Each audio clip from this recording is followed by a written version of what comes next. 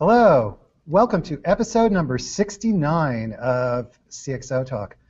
I'm Michael Krigsman, and here with I lie in bed at night trying to think of superlatives to describe my very friendly and wonderful co-host, Vala Afshar! Yay! Vala. And we have just done a fist bump that nobody can see because it's between us, even though we're in the same room, we have separate cameras. So Vala. I am super excited to have an opportunity to speak to one of the most extraordinary CIOs that I had the good fortune of meeting through social media, and now I have an opportunity to speak to live and learn from. So welcome, Sunny Shimi. Thank you so much, Vala. How are you? Thank you, Michael. I'm doing great. Thank you for inviting me. I'm very excited to be here. I'm going to try not to look at your avatar here. I'm going to look at the camera instead. All right. And Sunny is the CIO of the General Services Administration, which is an enormous. You're in addition to everything else, you're the largest landlord in the world, right? We're an interesting agency. We are, we have a very proud mission. We are the largest landlord in the world. We manage about 10,000 facilities, about a third of a billion square feet of office space across the nation and overseas. We manage about 210,000 fleet cars, which makes us larger than Hertz and Budget and any of the other large fleet providers combined in some cases. We manage billions of dollars of acquisitions that the federal government relies on every day to service its citizens. We're a very interesting agency, and in addition to all of that, we have a very important mission to influence federal-wide, government-wide policies and information technology. So it's been interesting. I've been here for about 3 years now, and it's never a dull moment where we're not able to exert our influence or have an impact in the larger federal community in some way. So it's very proud to be part of this organization. That's fantastic.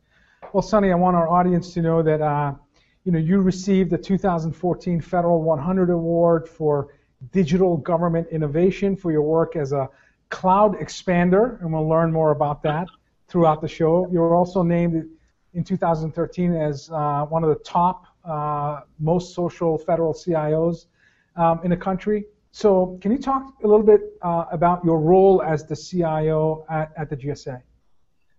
Yes, thank you. And I should clarify, the top social CIO award was far more important to me than the Federal 100 in some ways, because the company was just amazing. And thank you, Vala, for your kindness on that. But my role at GSA is interesting. I feel like I'm part of a community in GSA which extends beyond our agency, where we really think about and envision what the future of federal IT looks like.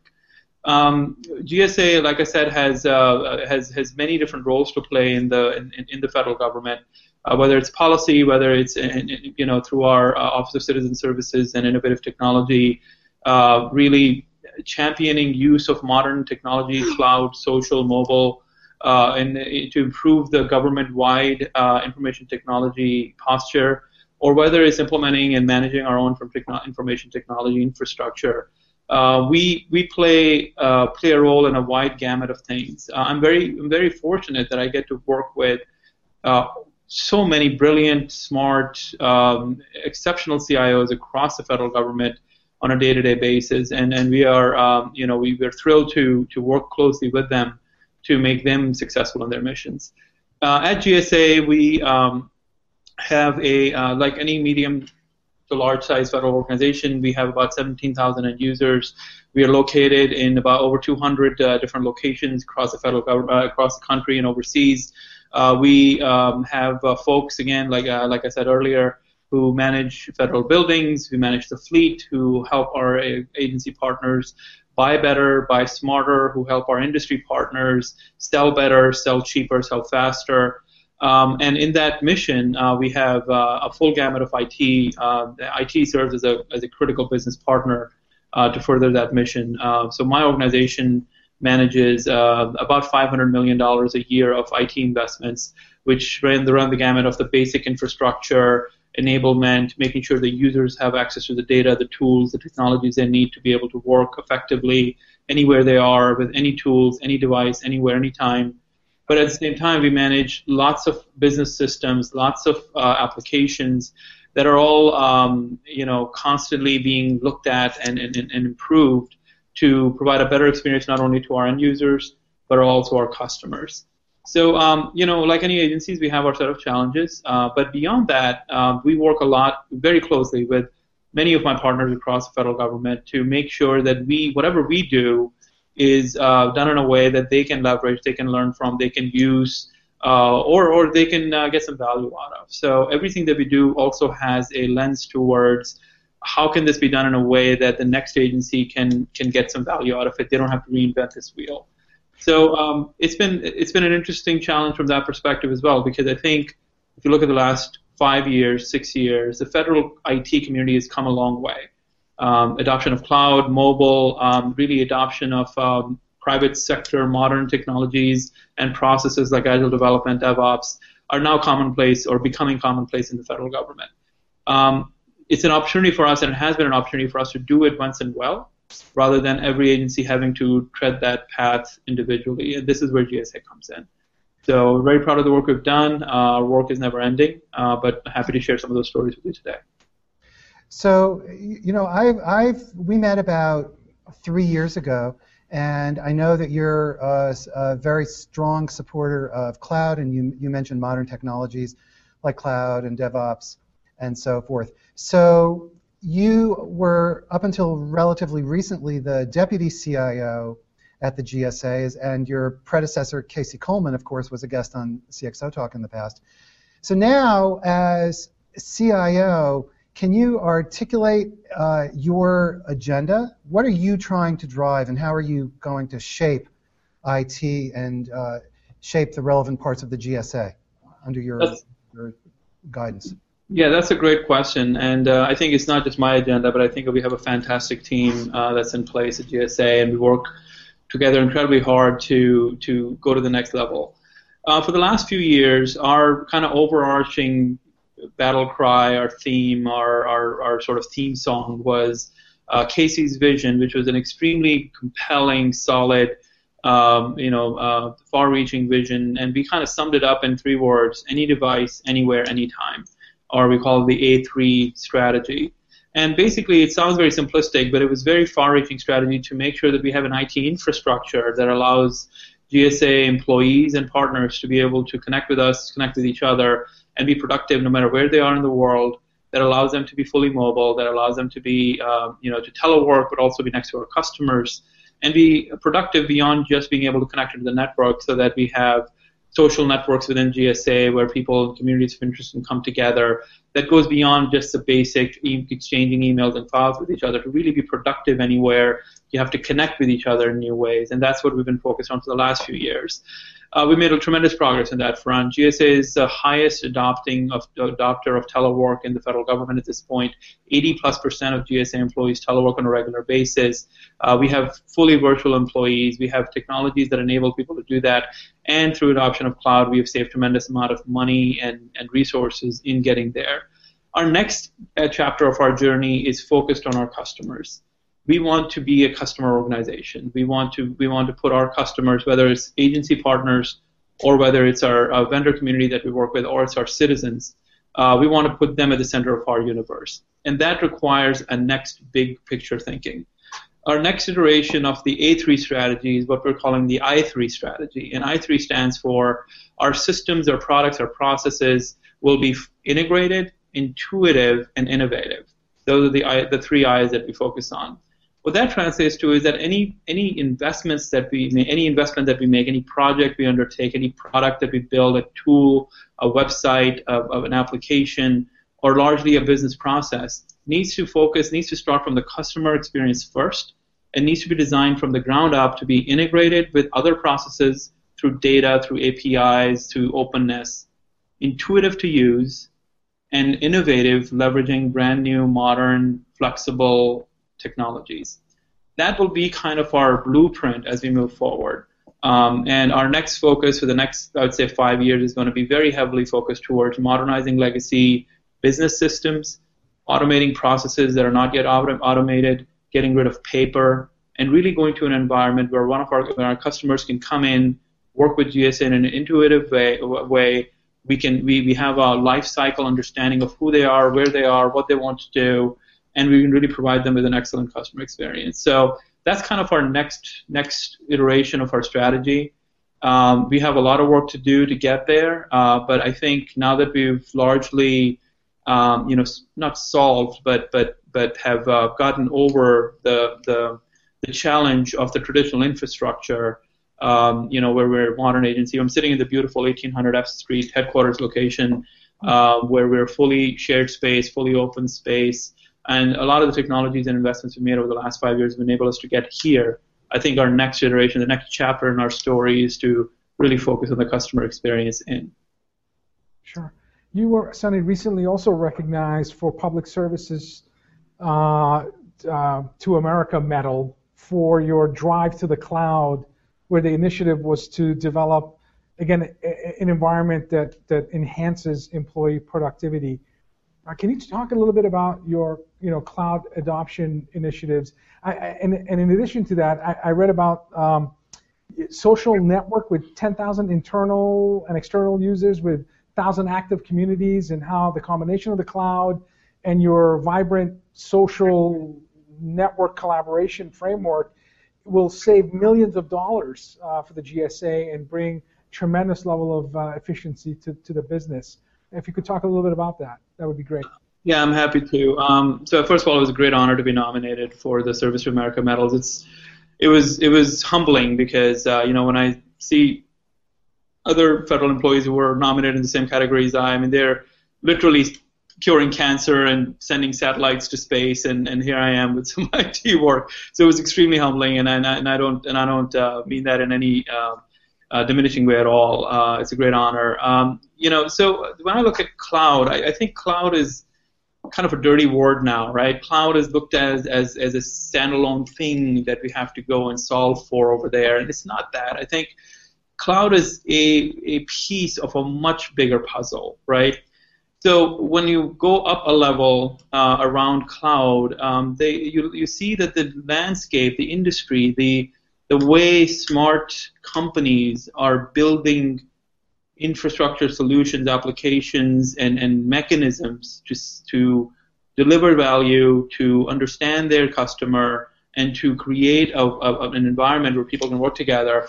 It's a combination of cloud, it's a combination of mobile technology, social technology, and data, big data, and analytics that come together into an environment where people can connect with each other, they can have access to the information they need when they need it, and they can have access to data when they need it, the data that they need when they need it, and they can actually execute the business in an automated way, right? So when you look at modern organizations, my vision is that, again, going back to the I3 strategy, a GSA employee should be able to have access to the people that they need to connect with, the processes that they need to execute, the data they need and the documents, and the tools that they need to execute their business from their mobile device, from their cell phone. If you can get there, then you can do a lot, right? Because you can solve for X once you have that basic framework figured out. And I think the technology world is there now, right? So we have great platforms, great tools, great technologies, great industry partners who are doing this every day in the private sector. Yet, for some reason, we haven't been able to solve or bring that innovation into the government. So that's what we've been focused on. So what we did was we asked ourselves, what is a business application? And ultimately, a business application is nothing but the ability of an employee to take the correct action at the correct time, using the correct data, and in collaboration with the correct people, right? That's ultimately a business application. If you can bring together the people you need to talk to, the community of interest, if you will, the data and documents you need when you need it, and the business processes that you need to execute around the same topic at the right time and the right device, you can do great things. So what we did was we said maybe a business application shouldn't look like a form that was automated. It used to be a paper form, now it's in the computer. It should actually start with social first, right? Because ultimately, if people can talk to each other, that's where the magic happens. and most of the time the actual magic is happening in the hallway, outside of the office, when people are saying, hey, why did you want to approve that thing? I saw your request. Can I approve it? What is the context of it? And they have a conversation, and they go back to their offices and desks and say, okay, now that I've had this conversation, I can click the right button. Let's bring that all together, because especially if the people are not going to be in the same building at the same time, mobility, telework, then it's going to be harder and harder to do that side. So let's start with social first. Let's connect people. So what we did was we implemented our social networks, a private social network within GSA. We have about 17,000 people who are participating in it. We have about 10 to 12,000 who log in every day. It's extremely vibrant. We have over 1,000 communities of interest around all sorts of interesting topics, and amazing things have already happened. So that's just a social play, right? But then we said, okay, this is great. Now we have a vibrant community of people who are talking to each other, who may not know each other, but they're talking about common interest, topics of common interest. Let's overlay documents. Let's overlay data. So that not only are they talking with each other, they're talking in the context of documents around data and around sharing knowledge. And then let's overlay business processes. So if we can do that so that we can do it quickly and cheaply, then powerful things start to happening. So for example, one of the challenges that we had before we consolidated our IT operations in GSA, which was about a year ago, we were struggling with really understanding how our projects are performing. We manage hundreds of projects in IT alone every year across the country, and there's really no one sort of belly button to say, okay, what does our overall portfolio look like? Where are the risks? Who's working on what's coming? So when the administrator would ask me, or at that point my boss, okay, so where are the risks? Which products are about to hit when? We couldn't really answer those questions without doing data calls and calling people. And so we used this platform to literally in 3 days develop a project management app. And it started out as something minimally viable product, small product, and grew from there, very agile, very responsive to what people actually needed. And basically the whole concept was this: let's connect people first.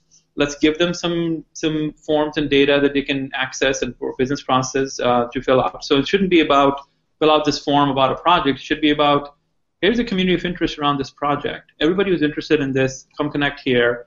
And oh, by the way, the project manager is going to have access to some tools, some processes to provide a richer data. We're going to connect it with our financial system. We're going to connect it with our other products so that we have a full picture of what the project is. And about a year later, we are at a point now where I can go and click one button and know where across my entire project portfolio, which is over 300 or so projects, exactly what my schedule variance is, exactly what my cost variance is. But far more importantly, I can talk to somebody. I can say, hey, my boss asked me a question about this data center consolidation thing this morning.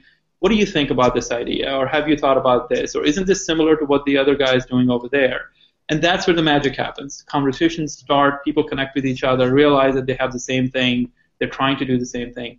So that's our kind of vision for the future. Apps should be social, apps should be mobile, the application should come after, the people, data, and processes should come first.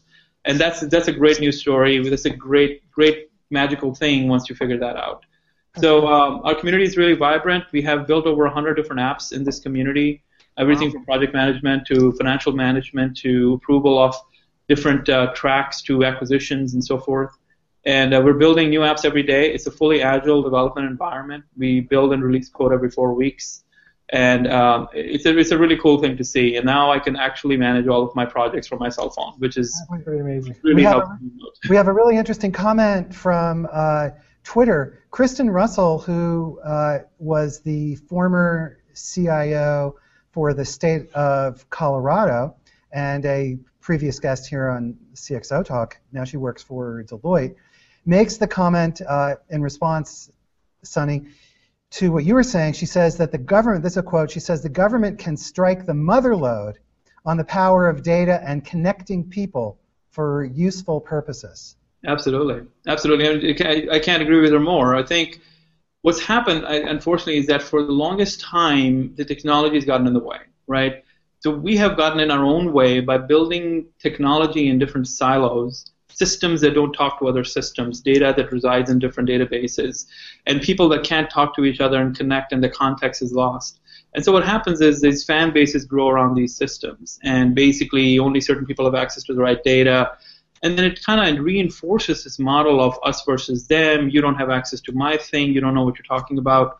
By opening all of that up and inverting that model where you connect people first and then connect the processes around them, amazing things start to happen. I'll give you another example. We built a quick app. It took us about 4 days to build in the cloud to track all IT spending. We were having a difficult time really understanding what we were spending on. And we know what we spend, how much we spend, but we don't know how many different types of products were bought, how many licenses of a certain thing. And we were a large organization, so it's kind of hard to do that. So we built this app. We mandated that every IT spending has to go through this app just for tracking purposes. And then we were thinking it was about just a tracking mechanism, a form that gets filled out and we get reports out of it. And very quickly, because we built social first, a lot of the magic started happening in the social feed around each one of these, right? So it wasn't about the $59 or the $59,000 you're going to spend on a product. Right. It's about the conversation around why the heck are you buying this? We already have 2 of these. Did you know that this product is about to get obsolete? And have you looked at this other thing yet? And all of a sudden, literally within 30 days of releasing this app, people voluntarily, these different distributed teams voluntarily said, you know what, we don't need to buy this $5 million worth of things, $5 million worth of things. Wow. That they were going to buy anyway because they didn't know the next guy had it or they had the skill that they needed or they had a contract that they could access and so forth. $5 million just, this wasn't a top-down mandate, no, you shall not buy this. It was based on, wow, I didn't realize that you're going to go from this to that. I didn't realize that this new product was coming online. Gee, now that I know it, it's going to solve my problem. Maybe I don't need to spend this money. That's and amazing. that mechanism, this last year, GSA has cut $100 million of IT spend.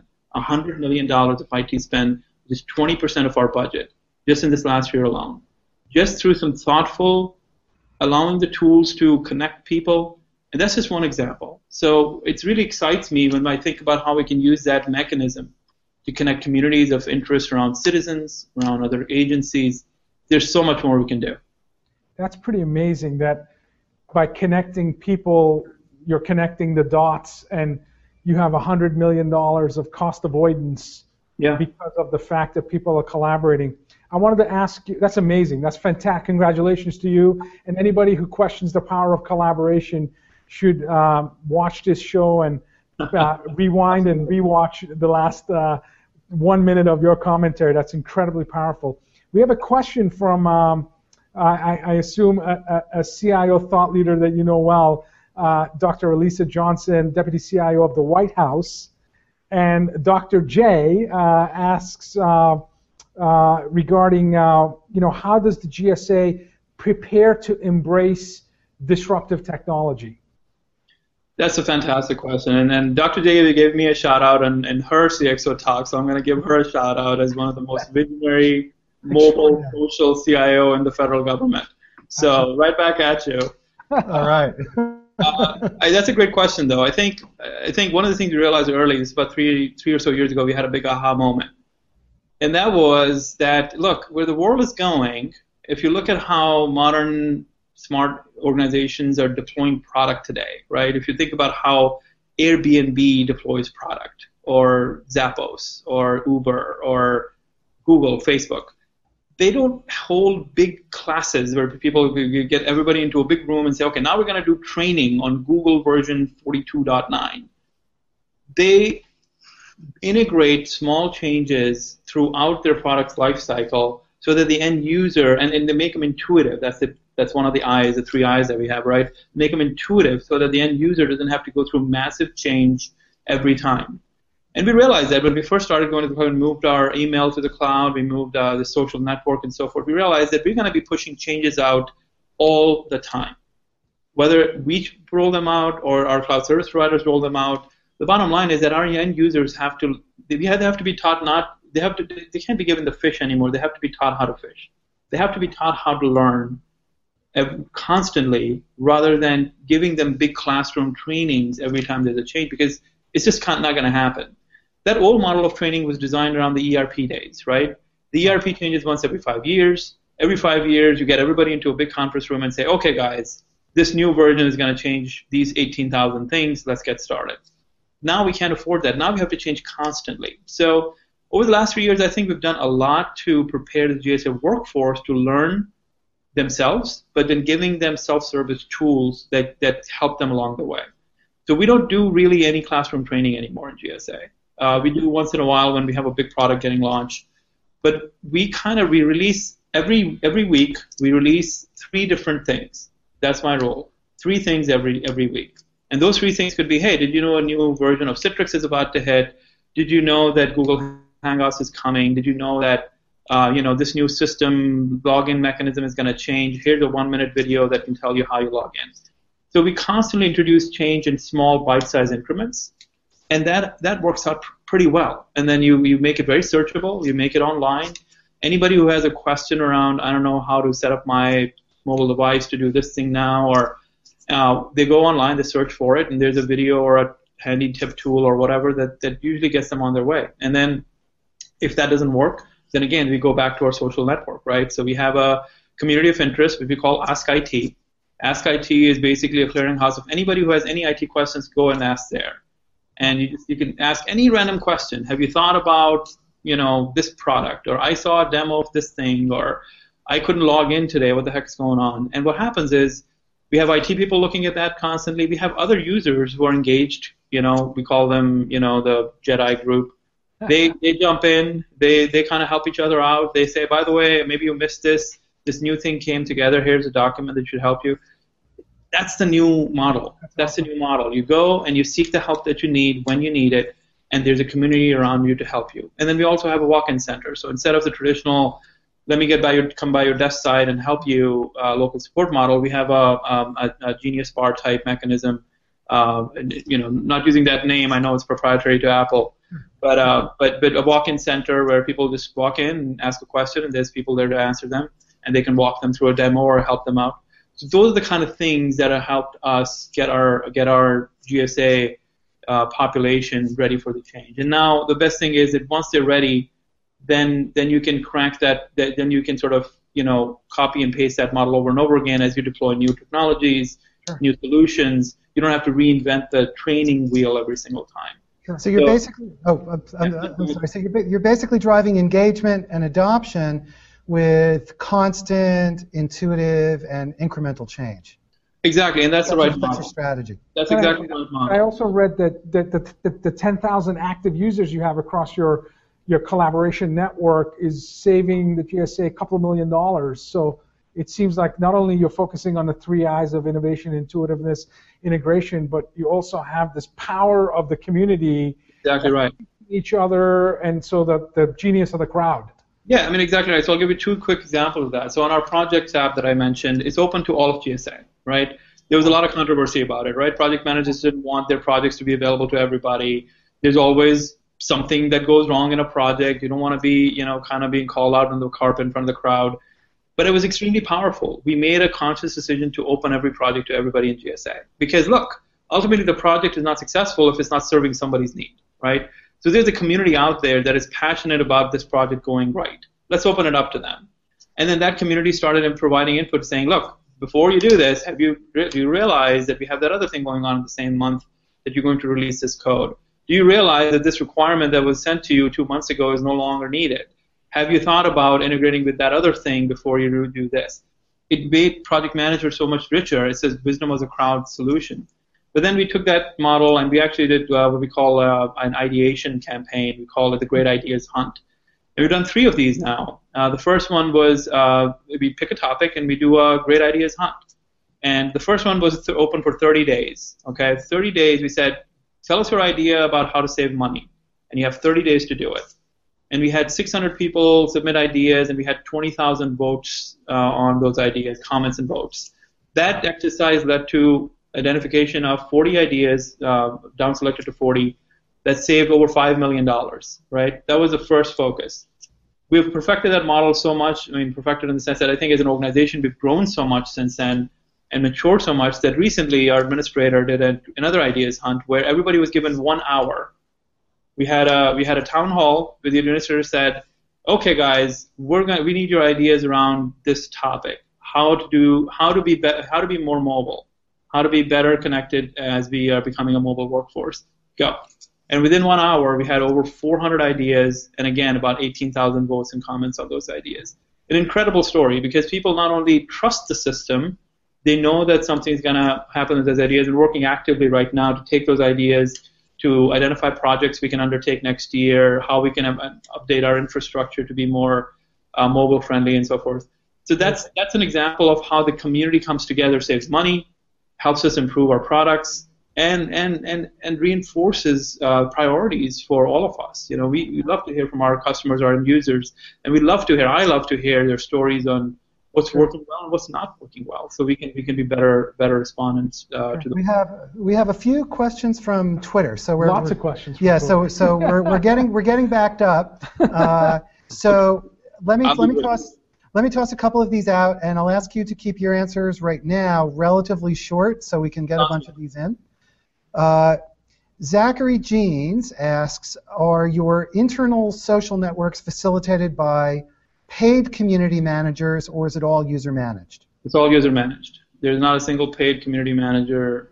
We actually started out with the thought that we probably need community managers whose job it is to do community management. It turns out that actually is not, at least in our case, it was probably not the right approach. Passionate users managing communities that they really care about is a far more powerful mechanism than paid community managers who are ultimately there because they're there for a paycheck. Sure. So to us, it's been much more powerful to have self-governed, self-managed communities. Another question is from Lauren Bursell, who's one of my favorite, and I think Michael's favorite, staff writer for CIO Magazine, CIO.com. And Lauren has multiple questions, but one of them is, which C-suite exec are you working closest with to execute digital initiatives? That's a great question. I think in the modern world, every C-suite exec owns digital initiatives, right? It's not just the job of a chief digital officer, although having focus around this topic is important. We're very actually happy that very recently, literally a few weeks ago, GSA just added a brand new position called the Chief Customer Officer. We have a brilliant first Chief Customer Officer who just started. She reports directly to the administrator. She's extremely smart, and I'm working very closely with her on our overall digital and customer strategy, which covers everything from social listening to CRM to knowledge-based call centers and the web strategy that goes in front of it. Fantastic person and really powerful position. But beyond that, I work with every CXO and every business line director to really talk about their digital strategy. As you know, we also have a very powerful, an office full of smart people called the Office of Citizen Services and Innovative Technologies. We work very closely together. They look at these problems from a government-wide impact perspective, and we look at their expertise to bring back to GSA. Fantastic.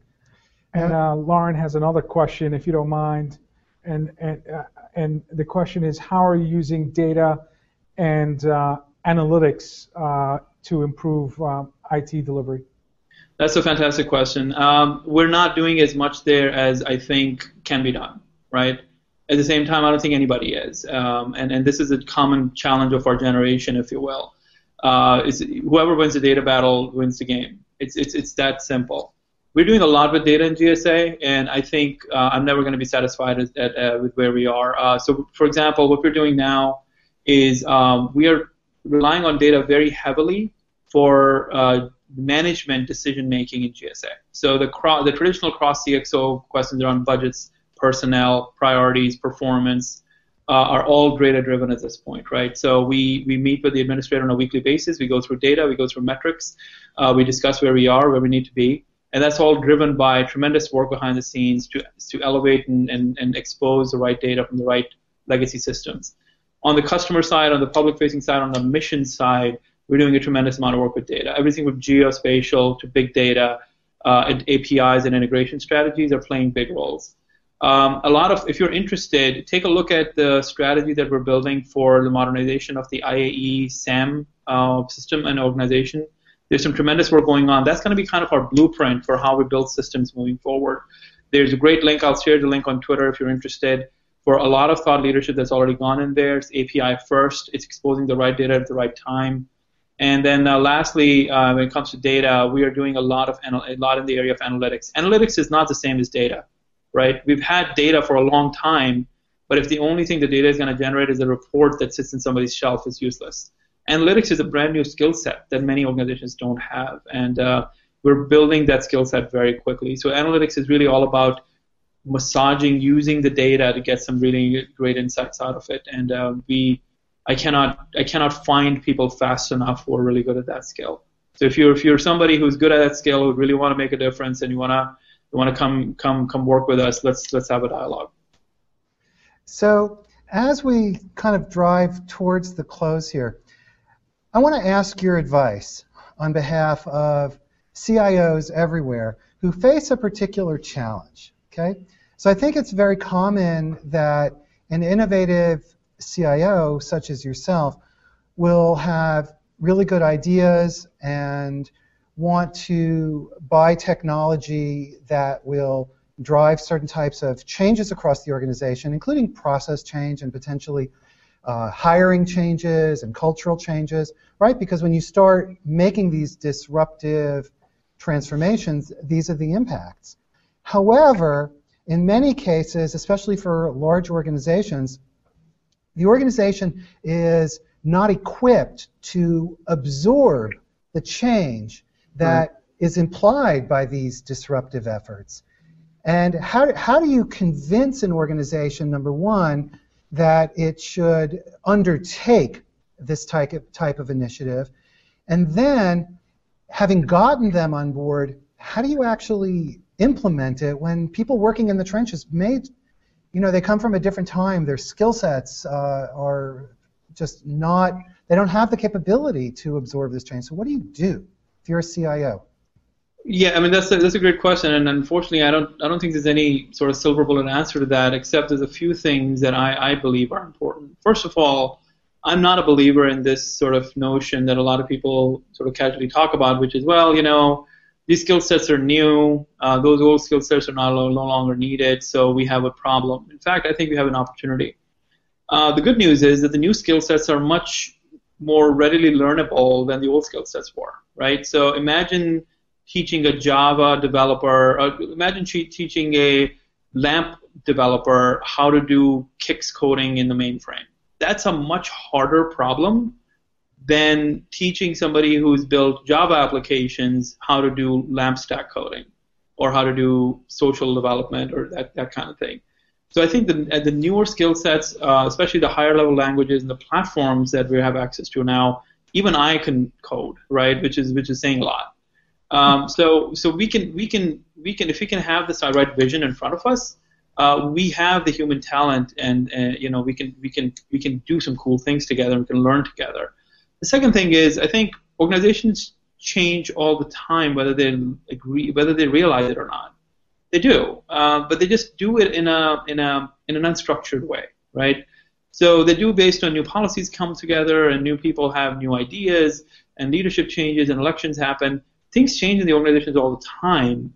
We just don't recognize it, and because we don't manage it properly, it kind of happens in a very brittle way, so that it breaks easily and people don't come along and so forth. So some skill there is important. I'm not a Big Bang Theory type of guy, in the sense that I believe in the Big Bang Theory. I'm not a change everything together type of a person, right? So I think I have a great I love this quote from Calvin and Hobbes, that day by day nothing changes, but pretty soon everything's different. I love that quote because that's exactly how life works. That's how IT change management should be treated too. We should think about making incremental improvements as long as we know that we're walking in the right direction. Every step may not seem like too much, but let's just keep taking one step at a time, right? But if you can take the big problem and chunk it out so that each chunk is manageable, right? One step that's removed, one process step that is optimized, one thing that was not easy but now it's easier. And then pretty soon you're walking in a direction where things get easier and easier, where you go over the tipping point of change, where you say, look, I think at this point it's fair to say that old process is no longer applicable, or we have shown or we have seen how it's getting in the way, so let's do something big. And so building building up to that is important. You can't go into the conversation and say, look, I have this fantastic idea. If you only changed everything, things would be so much better. So basically, you're saying innovate and do it step by step, and as you described with what Google does, small steps continuously over time eventually yield a large change. Show and measure value along the way. That's the biggest thing, because you can't just say, look, we change for change's sake and keep changing it, and ultimately things will be better. At every step of the way, you need to know what the outcome will be, and then measure the outcome, and then show the value. Look, we did this. We implemented this little app. We streamlined this process. We allowed for this new tool, and people are 30% happier, or more effective, or processes are taking a shorter time. You have to measure and show results along the way to build the trust that you need to then, use that political capital to do the big thing. So you build up the political capital through a lot of small wins, and then you spend it once in a while on something big. That's kind of my strategy.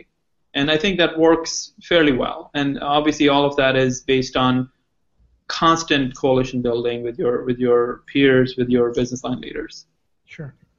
We had Robert Scoble on the show last week, and when you have a chance to talk to Robert, very quickly you find yourself talking about technology and innovation that perhaps could be 5, 6, 10 years in the future.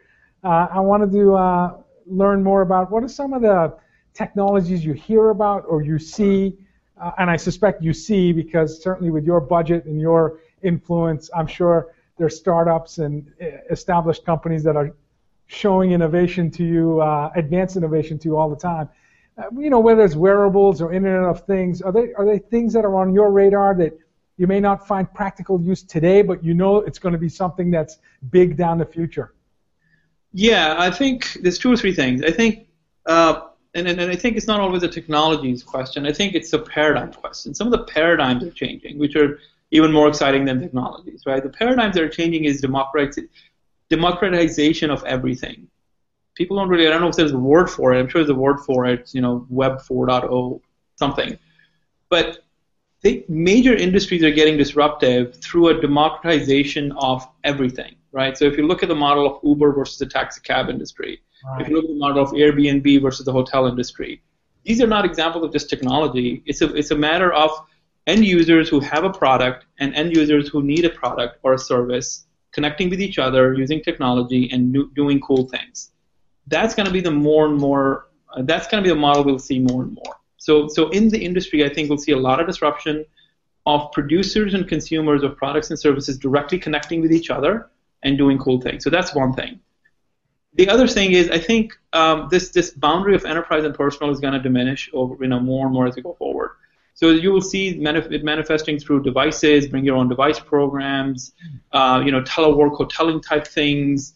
But I think it goes well beyond that. I think if we go 10 years down, I really think a world where work happens in communities, which include government people, private sector people, vendor people, partner people, all coming together around a common topic and getting problems solved, is a much more viable model than we're government and your industry and we'll stay away from each other. How exactly we get there, I don't know, and technology is going to be a huge kind of enabler in that environment.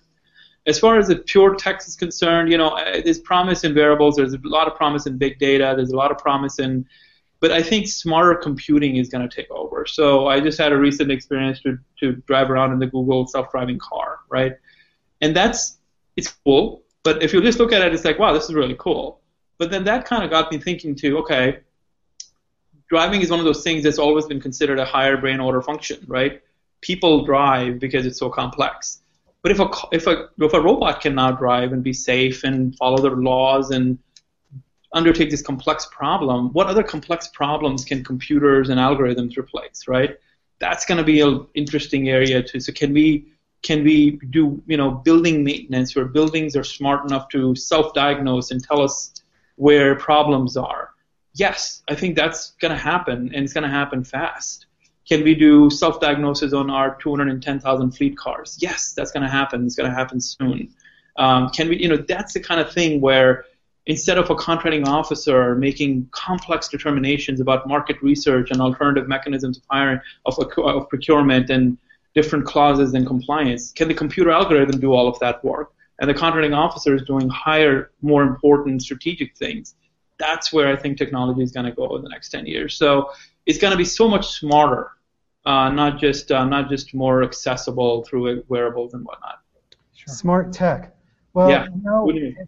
It's just about that time. You know what I'm laughing about? I'm laughing about we're 45 minutes into the interview, and I think Michael and I have like 30 more questions to ask you. Yeah, we're like. I'm talking a lot. I'm sorry. No, we're thrilled. In fact, I couldn't type fast enough. I couldn't tweet fast enough in terms of the wisdom that you were sharing with us. So amazing, absolutely amazing. So it means we need you to come back. Yeah, for sure. Absolutely, it'll be my pleasure. Thank you so much. I'll be glad to do it. And how about we figure out a venue and we do a panel with we'll do a CXO talk just like this, but with you, David Bray, the CIO of the FCC, and our friend Dr. J, the Deputy CIO of the White House, and we'll talk about disruption and innovation. I'll be a little fan, No, that's how we feel about you guys. That sounds fantastic. I can't wait for making that happen. Look forward to that. And we did this event with the two of them. So we had Dr. J, we had Dr. Bray. Of course, Vala stood in as Dr. Dre. There you go. Perfect.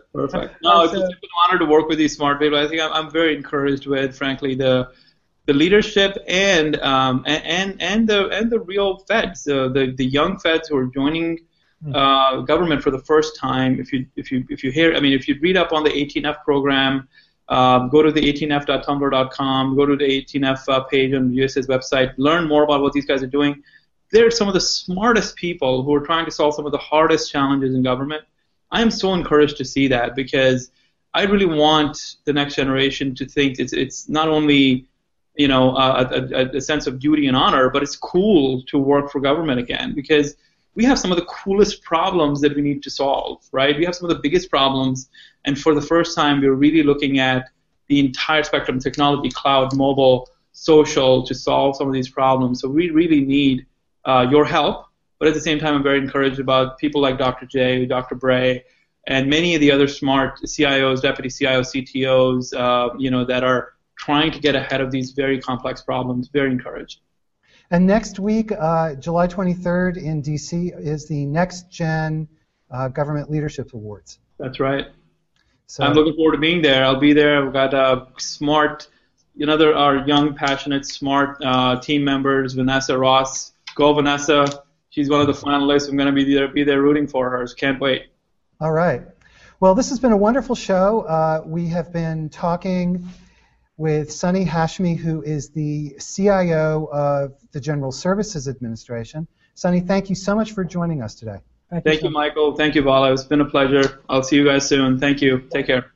And Vala, as always, it's a delight to see you. Fantastic. Let's do a remote fist bump where everybody can see it. There you go. That's the last time. That's the last time. Okay, everybody, thank you so much for joining us. Next week, we are joined by two data scientists. So we're going to have dare I say it, a nerd show. We're going to talk about data in marketing. Thank you, everybody. Have a great week, and we'll see you next time. Bye-bye. Thank you. Bye-bye.